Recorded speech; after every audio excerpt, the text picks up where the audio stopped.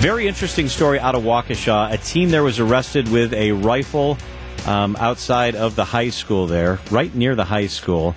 And students there at the school played a large role in making sure that no one got hurt. Dan Baumann is a captain in the Waukesha Police Department, and he is with us this afternoon. Captain Dan, thank you so much for being with us. Thanks for having me, John. Want to ask you a couple questions about what happened in the investigation, but then we're really going to spend a bulk of our time talking about the role that kids played. An arrest was made, and the suspect was held on a mental health commitment. What can you tell us about that? What does that mean? Typically, we don't comment on people's behavior health status, but with this one, it's true. Lots of local and statewide attention, international or nationwide attention because of what the kids did. So we're just going to navigate those hurdles. It put a slight pause on the investigation once we allow the systems to work and that individual to navigate through. We'll introduce them into the criminal justice system and continue on with our investigation relative to the incidents that happened on the other day. Dan, he was 17 years old. Was he a student at Waukesha North?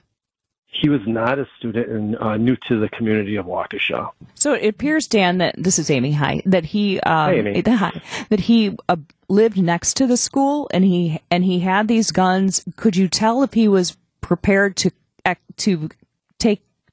go through with a school shooting? Do you know what his intent was? The intent is something we're looking forward to finding out why. I think a lot of community members, specifically the criminal justice system, the police department, the district attorney's office, we're all very curious on the why, and we're hoping to find that why. It's just going to take us some time, and once those details, they'll be shared most likely in the criminal complaint once we get to that stage in a charging decision. Captain Dan Baumann is with us on WTMJ. I promise I'm going to ask you about those students in just a second, but can you tell us what was found on the 17-year-old? He was arrested without incident, I believe. What was found on him? What was his demeanor like? Correct. Just some odd behaviors, not typical of a 17-year-old. We were able to locate a semi-automatic pistol that was modified with a brace on it that made it appear to be as a rifle. Located also was some extra magazines. This is not typical. This wasn't somebody bringing in their shotgun for hunting from the house to the back seat of their car, to the trunk of their car to head out on a youth turkey hunt or anything like that. This was clearly behavior that was not consistent with somebody that was doing a active, sporting event. This was something that drew a great deal of attention of the students for them to warn the authorities of this behavior. Let's get into that, Dan, because this is kind of a textbook example of how we hope that our students, our children behave. Tell us how you became aware that there was a situation and the role that students played. Well, we start off by saying, targeted school violence is preventable when the communities come together. They identify early warning signs, they intervene, and these students, members of our school district community, came forward when they learned and observed this behavior that elicited this grave concern. They went to the school resource officer. School resource officers, commonly known by us as SROs, play a very important role in prevention of school violence.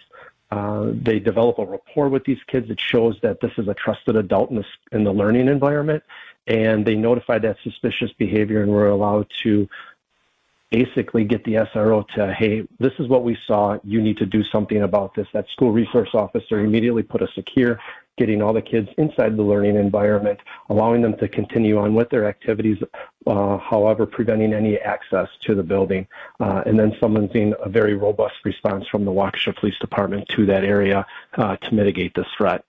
It makes me proud that these kids didn't run, they didn't pick up their camera, they didn't get on TikTok or social media, but they reached out to someone who they thought could help. And that's what we need our kids to do in these situations, right? Absolutely. I can't say it enough, and I'll repeat it over and over, is that these are the most courageous students that we have. There's many courageous students that we have in the district that want to stand up, that want to continue to get in education, that want to go on and do something and be part of a community and be good citizens. And these kids, the other day, couldn't be congratulated enough. I know that we're very proud of them. The school community is proud of them. The Waukesha community is proud of them. The police department is proud of these kids because that's exactly what we want them to do. We don't want them to run to the phone and to videotape it, record it. We want them to get the right people in the right positions to prevent this from escalating.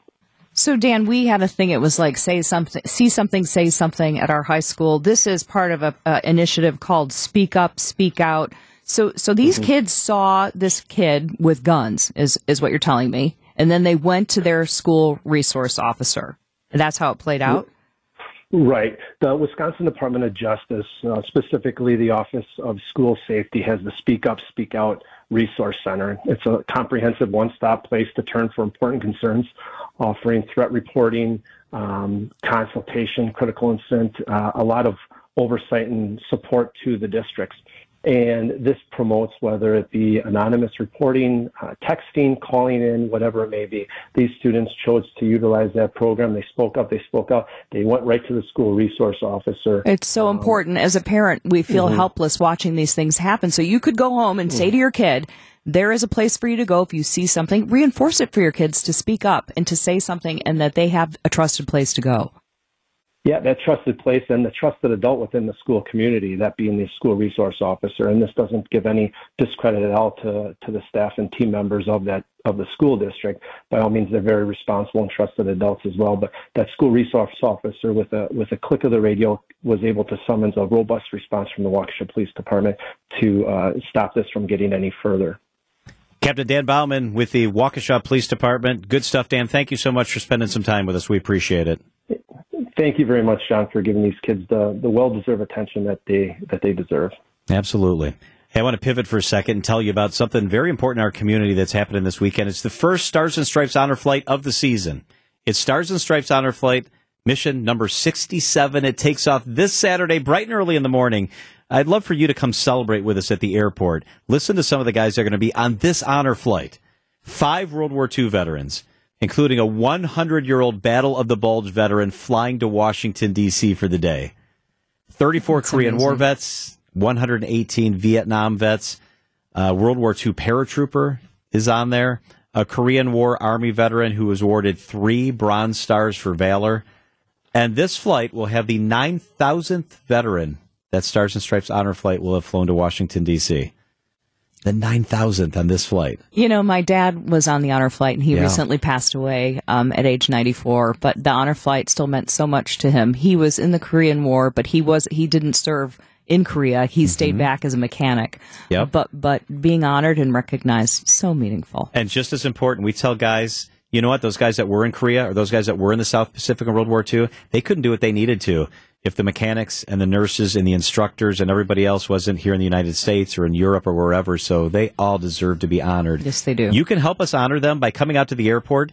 8 o'clock about is when the first plane will come back to Mitchell. 8 o'clock on Saturday. Bring your family, bring your signs, bring your flags, and just say thank you. Smile and a wave, maybe a hug for our veterans as they come back. Stars and Stripes Honor Flight, Mission 67, takes off on this Saturday. I'm so excited. Wisconsin's Afternoon News on WTMJ. Are you a dude between the ages of 18 and 42? Or no. Maybe you know one. You definitely are not.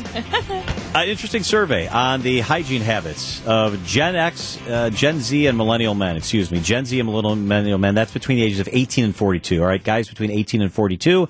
2,000 men were surveyed across America. 73% say they need an intervention when it comes to their self-care habits. They admit it? Yep, 73% admit it. Well, is somebody telling them they smell or something? Maybe. Listen to some of these numbers. 54% say they brush their teeth daily. That means 46% say they don't even brush their teeth every day. It's so disgusting. 46% don't brush their teeth every day. And you're setting yourself up for a life of dental problems. Terrible. What percentage of those young men do you think wash their face every day? 14. 14? What? Wash your face. Yep. Is a shower if you get in the shower of that? Right. No, I think it doesn't unless you actually wash your face in the shower, which I think most guys don't. I'm going with Greg. I think it's really low. Oh, all right. Well, it's 35. Okay. Well, I'm always cautious in the shower where I put the poofy thing before I put it on my face. The loofah? Yeah, there's definitely an order. It's definitely an order. Your face? Yeah, you want to go north to south. You don't want to go south to north. I know you could look at your face and hurt me. Yeah, you got some tough skin What's over there, the Matt. puffy thing? It's not the. Is that a real the shower puff? Yeah, the shower puff. The poof. Yeah, the poof. Yeah. Not the puff. Well, 30% of these young men floss. But say it again. 30% of these young men floss. Okay, that seems high. I mean, 19% moisturize. Yeah, all men should be Skincare. moisturizing. You guys need to moisturize. I just started moisturizing, and it's only because Michelle insisted. That's excellent. Good for Michelle. Okay, that's another point. How many of that 19% are moisturizing because they have a significant other? Of the female persuasion that likely moisturizes. Good question. Let's go, women. I have the answer to that. What is it? The answer to that is 43%. Of the 19%? 43% of, I think this is now all men. Okay. No, 43% of those that moisturize only do it because their wife or significant others encourage them. Huh. I've long been a 43%. moisturizer. I've also suggested vitamin C and retinol as well, gentlemen. Okay. You might want to consider. That's too much work. Those are anti-aging products. Are they? Do they work? Mm-hmm. They do. Or are you just spending money? No, can't you Yes, tell? and What do you yes. mean? Brat, we're having a fight as soon as this is over. So of those that do use moisturizing products, 76% actually use their significant others. So 76% of men that use the Skin Repair product, and I do this, I use Michelle's. I don't buy my own. Okay, so now here's the thing. I have long been a moisturizer. I just my You have skin very gets nice dry. skin. Well, I appreciate that very much. I You're also try welcome. and drink a lot of water. But I use I use one for everything. Yeah. Right? What I moisturize my legs with, I'm likely going to rub it on my face. Okay, and then that's- Emily comes running in. She's like, "What are you doing?" Emily, again, shows that she's the brains of She's the like, marriage. I've got stuff you can use. So now I do use her moisturizer for my face and head. Yep. And then I use a separate thing for my legs. But I would not buy multiple moisturizers otherwise. I do have my own moisturizer that I use just for when I shave. You guys, I have like 50 products. It's really embarrassing. No, you do. we're aware. Yeah. It's just part of the thing. Right? That's how it goes. It's like shoes. We have a separate room in our house for moisturizers. Yeah. Truth. It's cool to see you guys getting on board with that, though, because it really does make a difference as you start to age. Don't get any younger, that's for sure. Well, right. And then, but what are these young men kind of not very hygienic? Well, I was... That's kind of what Adam said to me, that they were like a bunch of filthy pigs was the implication. Whoa. Don't put words in my mouth. That's your people Amy. you're talking about, Yeah, Rob. those I are know. my He fellas. knows I love him. I was just This is trying my to get a millennial react. boys right here. I will say, to the point earlier about the moisturizing and significant others, definitely in that camp. Before Dovey and I met, wouldn't have even crossed my mind. She came into my life about 3.5 years ago, and I will say it's just in the medicine cabinet. If I see it, I might grab a little dot, rub She some look on. really good. Now you're very fair and lovely, very handsome young man, and you're blushing maintaining, and it looks great. So the one that just jumps out at me is that 50% of these young men don't brush their teeth every day. This is Are you really kissing disgusting. someone? Are you having a conversation with someone? Like, how do you not brush your teeth every day? But I mean, my girls say that the guys don't really shower. Like that's They don't shower? yeah, like they kind of That's so gross. yeah. So it's kind of gross. That's really... Do you wash your hair every day, Amy, or do you? I is don't it every anymore. other, every third? I've found over the years that it's better not to wash. Right, it so you're every day. like stripping your hair of the oils Right. and nutrients that it needs. correct, with and it that starts stuff. to get brittle. And Do you they wash tell your hair every day, yeah. Greg? You'd be surprised, but I do put conditioner up there because I think it softens my skin. It's giving you a glow. Thank you. Yeah. Might be the heat in here. John has Yeah, good might be hair. the lights in here. John needs some props. He's got good hair. Oh, thank you. That's You're nice of you to say that. I come I from a got you. family of good hair. I'm lucky. I'm It's very so lucky. really nice. It is 444 WTMJ. All these health issues and a couple of more. Dr. John Raymond joins us live in the studio up next. Time for the Milwaukee Health Briefing. We're joined by Dr. John Raymond. He's the president and CEO of the Medical College of Wisconsin. Dr. Raymond, thank you so much for being here. Yeah, good day, John. All right, so I had COVID last week, and Wow. I had almost no symptoms. So my wife was recovering from pneumonia, long story short. I started to feel a little short of breath, and I was losing my voice. So I went to the doctor because I didn't want to make sure I didn't have pneumonia. My doctor actually said, we're going to test for everything, but I'm sure you don't have COVID. You don't have any of the symptoms. So I was getting ready to come into work. I was in the parking lot here, and my doctor called and he said, are you at work yet? And I said, no, I'm not. And he said, well, don't go into work. You have COVID. I said, man, I don't have hardly any symptoms. So here's where my question comes in, because then as I told people that, I had a couple idiots who made comments to me like, see, the vaccine does a lot of good, one person in particular. My response was, I have almost no symptoms, and I'm fine, and I didn't go to the hospital, and I think that's because of the vaccine, and so that's kind of the point of the vaccine. Can you talk about the role of the vaccine and how it can minimize the severity of COVID? Yeah, thank you, John. First of all, I'm glad you're well. Thank you. And yes, there's a lot of confusion about what vaccines are for. Early in the pandemic, the idea of the vaccines was to prevent hospitalizations and death. And the vaccines did that from the very beginning in a very effective way, almost unprecedented. They also were found early in the pandemic to reduce the likelihood of transmission, not prevent it, wasn't an impermeable barrier. As we had more and more infectious and contagious viruses emerge during the pandemic, the variants, the effectiveness at blocking transmission went down, but still the protection that you get from bad outcomes is extraordinarily robust.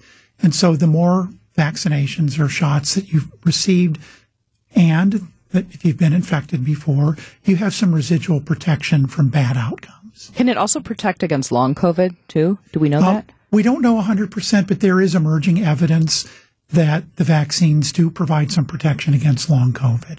So I feel blessed that I didn't get very sick, but I was irritated because I had to miss work, and I felt good enough to go into work. But the responsible thing, obviously, was not to come to work, and I followed the guidelines and all of that stuff.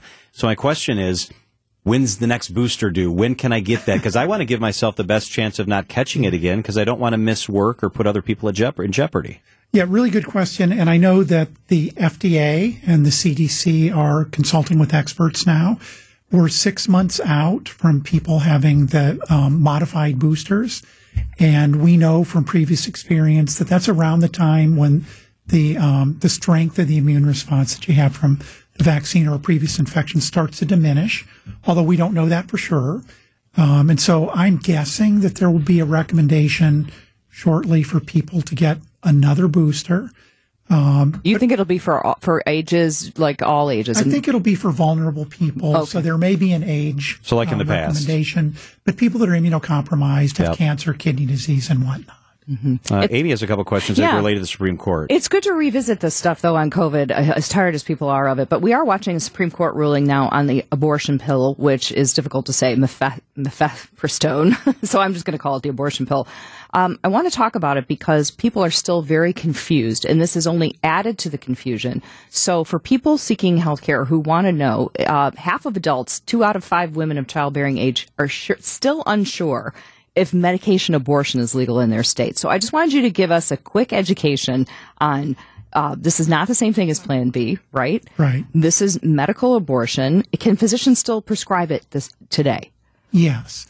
Although one of the problems is there's a lot of uncertainty just because of dueling court rulings, and this may need to be resolved in the Supreme Court. Right. So it's at there's a stay right now, and it's still available. But so that ruling is coming probably this week. So yeah. So you were telling doctors, when you're a healthcare provider, you say to your system, you can still do it? Are you literally watching these rulings? How do you respond to that? Yes, everybody certainly is watching the rulings, and physicians want to make sure that they can provide the broadest available legal care. Right. And so that uncertainty causes issues, and so it's being watched. But for now, yes, you can obtain mifepristone from your doctor. But you cannot obtain an abortion.